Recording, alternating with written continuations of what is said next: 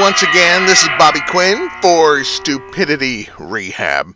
You know, there are lots of things I'm passionate about, but I'm going to tell you, on the top of my list, I'm a fan of love. Love songs, love letters, even the saying, love means never having to say you're sorry. Oh, a beautiful phrase. That doesn't apply if you're married, by the way.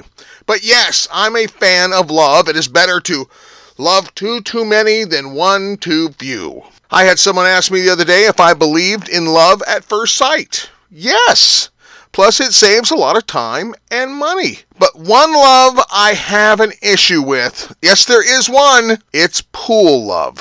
Now, here's my explanation for pool love, okay? When at the community pool, you're there, you're ready to relax, throw out the blanket, maybe read a little bit, kids are going to jump in the water, maybe you two to cool off from time to time.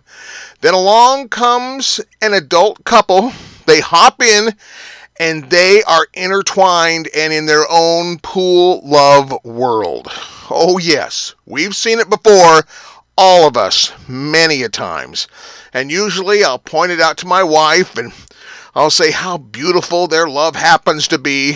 So lovely observing them float around closely clenched in each other's arms. Oh, my wife just shakes her head and says, how ridiculous is this? That all over each other water behavior is fine if you're at Sandals or some other tropical vacation location, but not at the community pool with 50 kids splashing in their floaties. Yes to love, no to pool love, okay?